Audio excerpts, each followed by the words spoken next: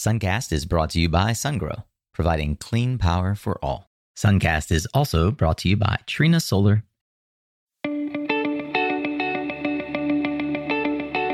Hey there, Solar Warriors. I'm Nico Johnson, and this is Suncast.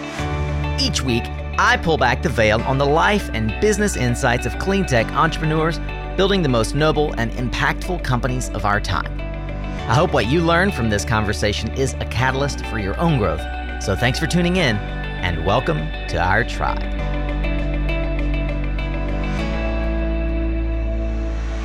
Hey there, Solar Warriors, and welcome back to Suncast. If you are new here, I want to say thank you for giving us a chance to earn your attention by lending us your ears. And the only non-renewable resource that you've got, that of course, is your time. Today, we're going to have a fun conversation with Miss Kimberly Santara. If you're unfamiliar with Kimberly, she's one of the only female CEOs of a privately held utility-scale renewable energy consulting practice, at least the ones that I have met. She's got a gigantic track record with more than 12 gigawatts of solar wind energy storage under her belt.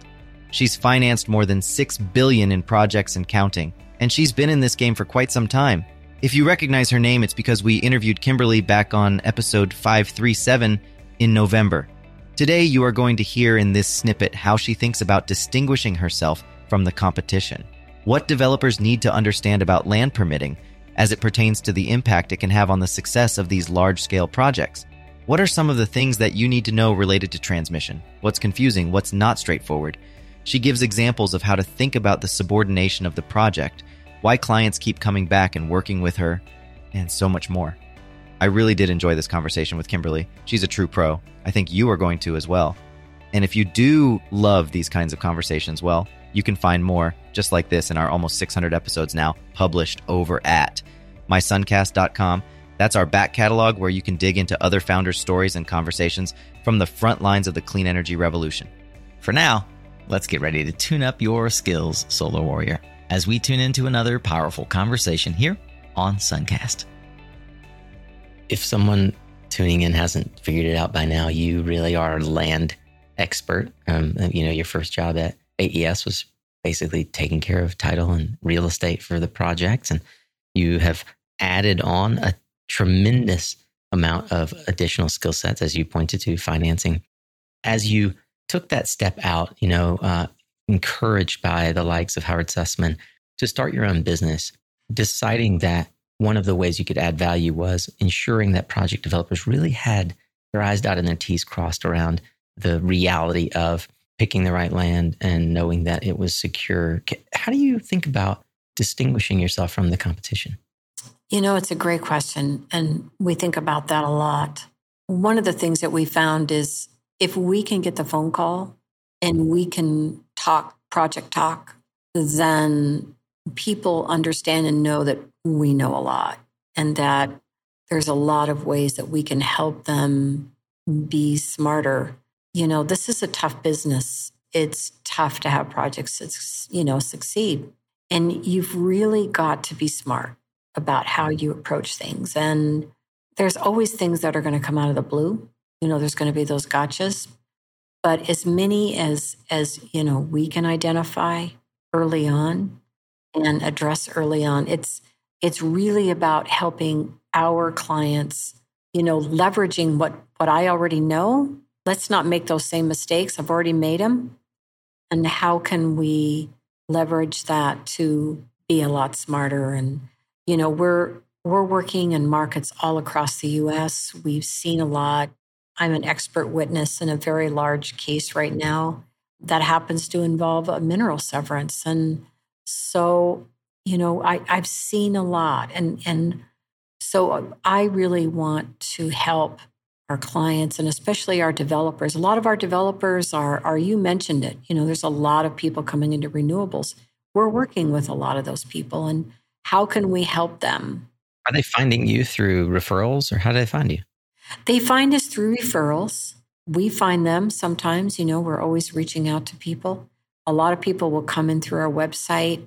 I'm doing some speaking. I'm speaking at SPI on risk management. I love it when people come in as a referral, because then somebody has already said, you have this issue.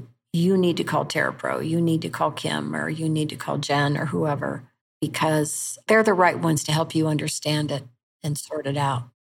Help me unpack that then, because in my conversations with you, it seems like you're kind of the fixers. You get called when folks are either like last mile, they come up on a problem that you've definitely solved and or seen and resolved in some past. But help me understand the things that, maybe we'll package it this way. From your experience, maybe we could sort of create a mini list for those who are listening that would be thinking, well, why would I need to reach out to Kim, or what can I learn from Kim? What do you think developers really need to understand about land procurement as it pertains to the impact it can have on the success of these large utility scale type projects? Thinking about, one of the most important leverage pieces I think we have is time. Mm-hmm. We can either use time to our advantage, or it's going to be used against us on these deals as we get close to the closing.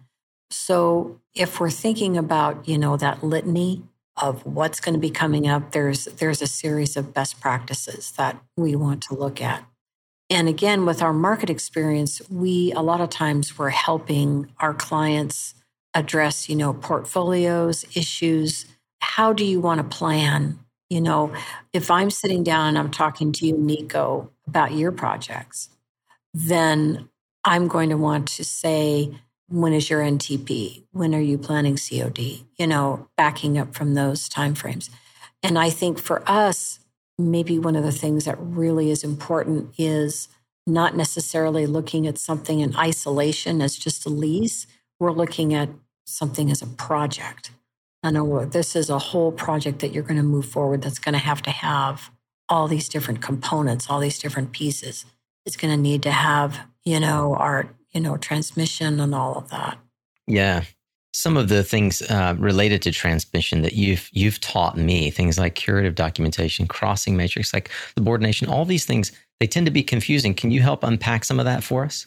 I like to think of the idea, you mentioned land real estate, of their site control, initial site control. You've got to have site control for your project. Site control means that you've got some kind of an executed document and that you've recorded evidence of that document. And, there's a lot of parameters as far as names of owners, project company, all of that. But at the end of the day, you've got a contract, some kind of lease that you've recorded evidence of. The next step in that process is what I like to refer to as perfected site control. So that's where we start to look at all the different elements surrounding that agreement. Do you have the right project company? Do you have the right landowners? Do you have the right land? It's surprising how often we'll look at a portfolio of projects, or we'll be doing some M&A work or review work, and we'll start out with, okay, where's the list that you have so we can compare that and make sure that you're getting what you think you're getting. Because a lot of times those things don't necessarily align for a lot of different reasons. Yeah. Most of the times we can fix those issues, but that perfected site control is what is then going to take you into financing. And so you start to talk about these ideas of, subordinations and probate documentation and affidavits. And there's a very long list of things that are going to be needed for a financing. I find that one of the biggest issues that developers coming into the space, maybe coming from real estate or other non-energy related projects, don't initially understand, and you must run into a fair amount, I would bet, is the rights of way. We dealt with this a lot in Latin America, where the developers would have like a parcel of land and they were going to interconnect some kilometers away, and they had not done any real work on the rights of way, the actual access to the interconnection point. How common is that now? I mean, it feels like that was definitely common in the immature early cowboy days of renewables, but is that still an issue? And what other items like that come up when you're thinking about, will this project work? I think it's absolutely, paramount, for transmission, and it does get overlooked. We have one client recently who was surprised to learn that The access to transmission all has to be part of the survey, all has to be part of the title insurance. Everything has to be buttoned down. All the same curative work has to be done. That's going to be the expectation. So, those particular pieces are going to be as critical as where the improvements are going to be for the project. So it all becomes part of the same financing package and the security. And we've actually, one of the trends that we've seen in our business is a lot of right-of-way review work, because it can get very detailed, and there can be projects. We looked at a 30-mile transmission line that had probably every kind of ownership you could have, from state lands to tribal lands to federal lands, public agencies, private individuals. And so there's a very complex strategy that needs to go into acquiring that and then perfecting it.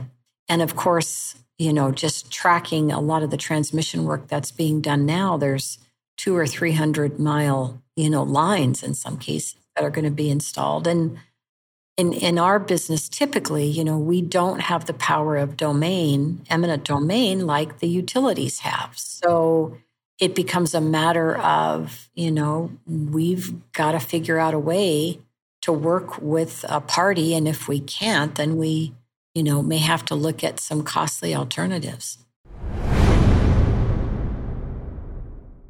The tracker market is complex, but you want to maximize profits when installing or specifying tracker systems for your utility scale or large distributed generation solar projects. So use Trina Tracker with its innovative technology that can cut up to 200 man-hours. Trina Tracker makes installations easier and faster, so you can speed up installation times, reduce labor costs, and lower LCOE to achieve optimal project value. Learn more at mysuncast.com/Trina. Have you been curious about utility scale storage? Sungrow's revolutionary liquid-cooled solution is revolutionizing the storage landscape. Its built-in DC to DC coupling, combined with other features like a higher energy density and 3% slower battery degradation, make it a robust solution that companies nationwide are choosing. You can learn more about this innovative solution by Sungrow by visiting mysuncast.com/Sungrow.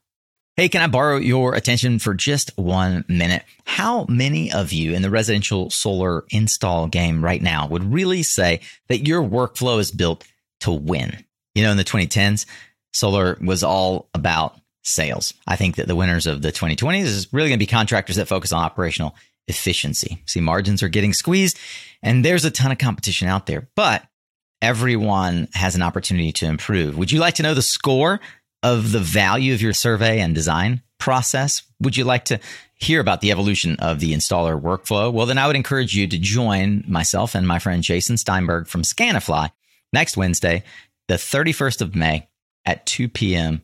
Eastern Time. Or maybe it's this Wednesday, or maybe you already missed it and you need to go see the replay at any point. You are going to benefit from the insights that we're going to reveal. The benefits of a tech-driven solar ops program, the transition from manual to digital surveys. It's all there.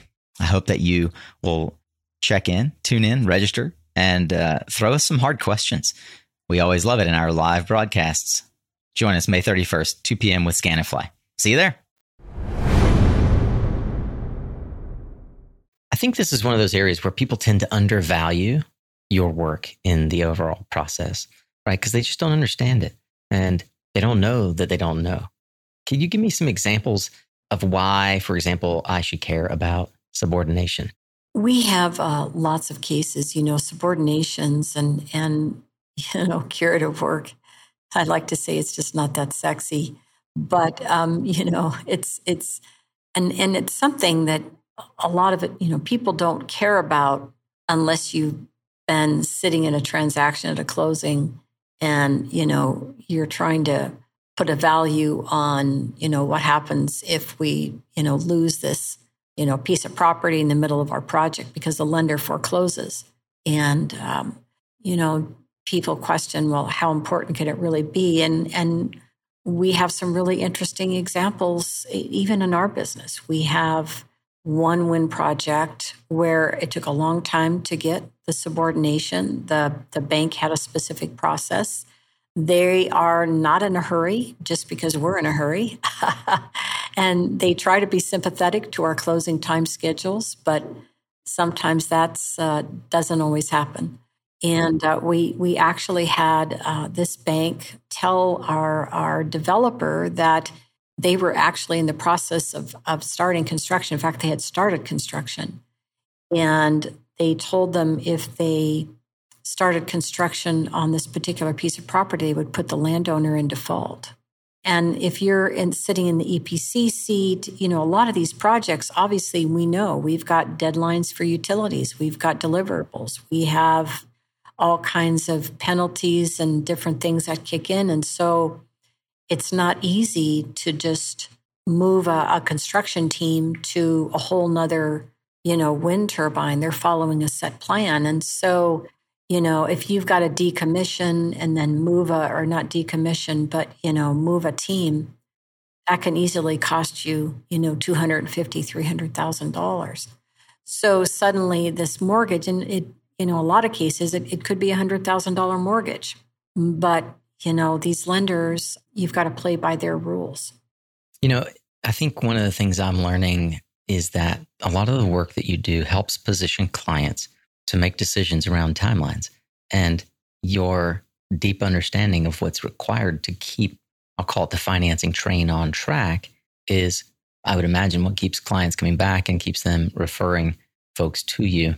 Over the decades of experience that you've developed, I would also imagine that you've developed some sort of IP, either trade secrets or otherwise, around how you do that. Is that true? How have you sort of synthesized the information in a way that gives you some sort of intellectual property that helps your team scale and helps your clients succeed? We've spent a lot of time thinking about tools and creating tools that are really easy, because our world, real estate and title, has its own language. And, I think you said it earlier, as far as understanding value and the value that we bring, people don't understand it. They don't even know the questions to ask. And so a lot of our work revolves around taking some material, taking information, and being able to synthesize it in a way that we can present it to our clients. And a lot of times today, quickly make decisions. And so a lot of times we'll deliver material in many different forms to be able to give them a lot of different ways to be able to look at it and understand it. We're always looking for new tools. We created a very specific product for one of our clients recently who wanted to do some early stage assessment on projects and understand a lot of details around title. And so we said, share with us your portfolio of projects. We'll take a look at the markets that you're in. And then we ended up creating some reports and some different deliverables that they could then take as project teams and review that and make decisions. Kim, when should we start certain activities? When do we want to be, if we've got this COD or NTP that's going to be in, 2024 or whenever it's going to be, tell us, when are our milestone dates? When do we need to be thinking about things? And so a lot of times what we do is, we can interface and just make it a very manageable, easy language. But, honestly, a lot of times is, we jokingly say, our clients are just, tell us when it's done. Just tell us when it's ready. Just tell us that you've got it.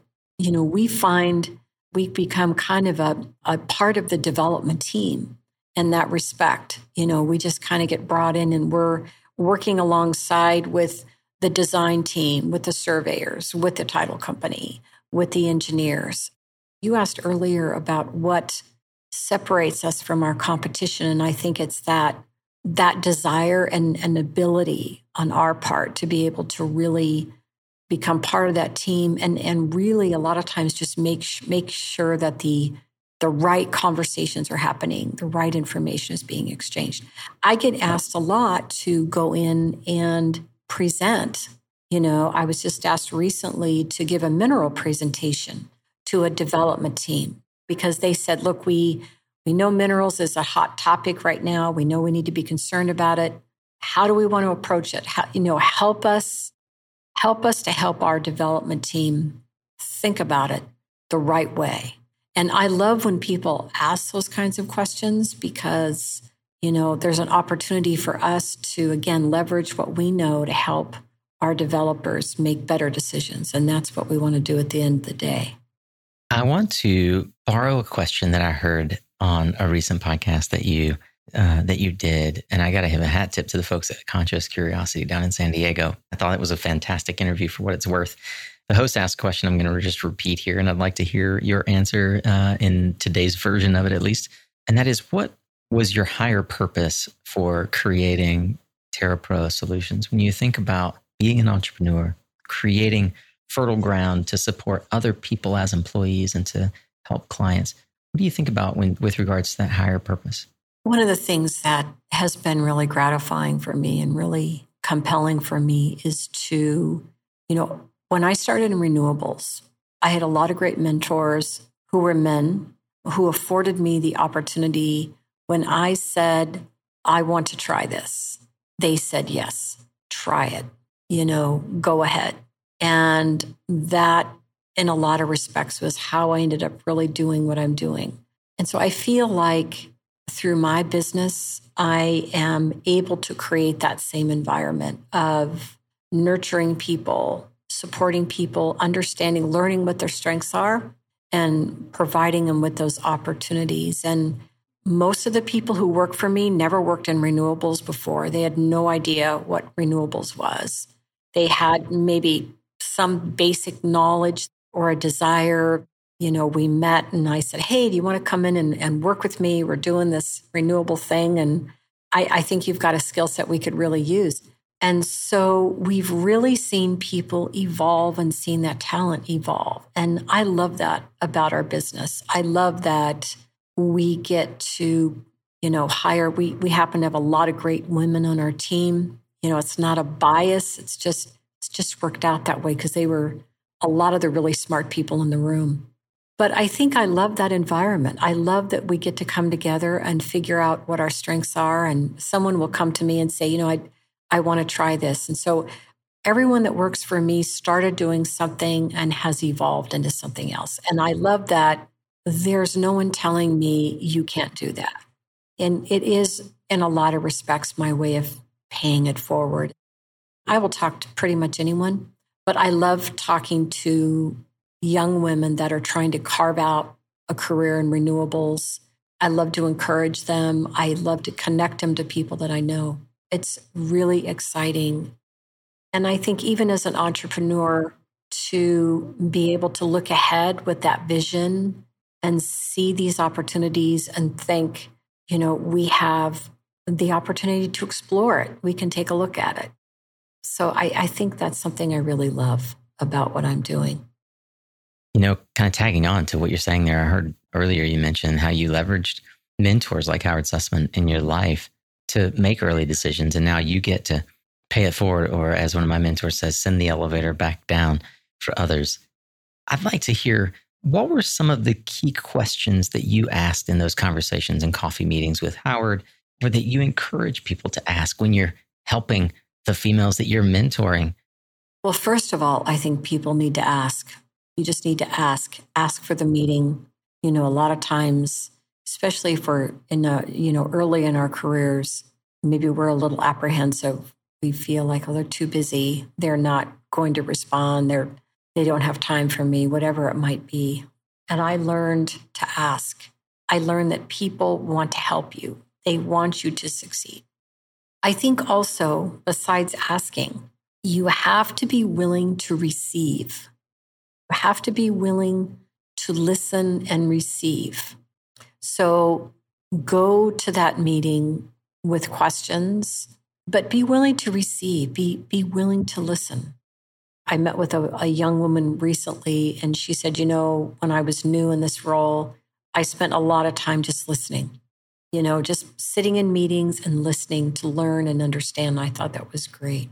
But I think we have to be willing to receive, but ask, be willing to ask. When I meet women, I ask them, I say, we need you in renewables. We need you in women's groups like Rise and some of these other groups that are working to create great careers for women. So come and work with us. Bring your ideas, sit with us around the table and help us create that future. And I think it kind of works both ways, but those are things that really stand out for me.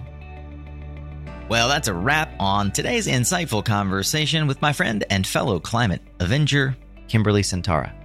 I love the key insights from Kimberly on mentoring women in this industry and her higher purpose, specifically the way that she goes about building her company. I hope you won't miss our next episode on Thursday. It's an interesting sort of two-part episode with Mr. Bob Blue, CEO and president of Dominion Energy. That's right, the big utility up in Virginia. I got a chance to interview him in person at the UNC Clean Tech Summit. If you're subscribed, you'll get notified when that episode goes live.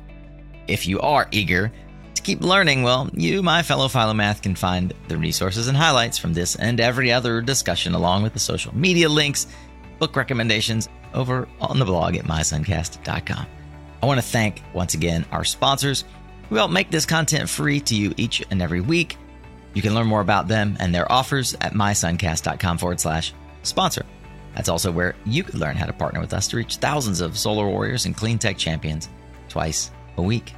Remember, you are what you listen to. Thanks again for showing up, Solar Warrior. It's half the battle.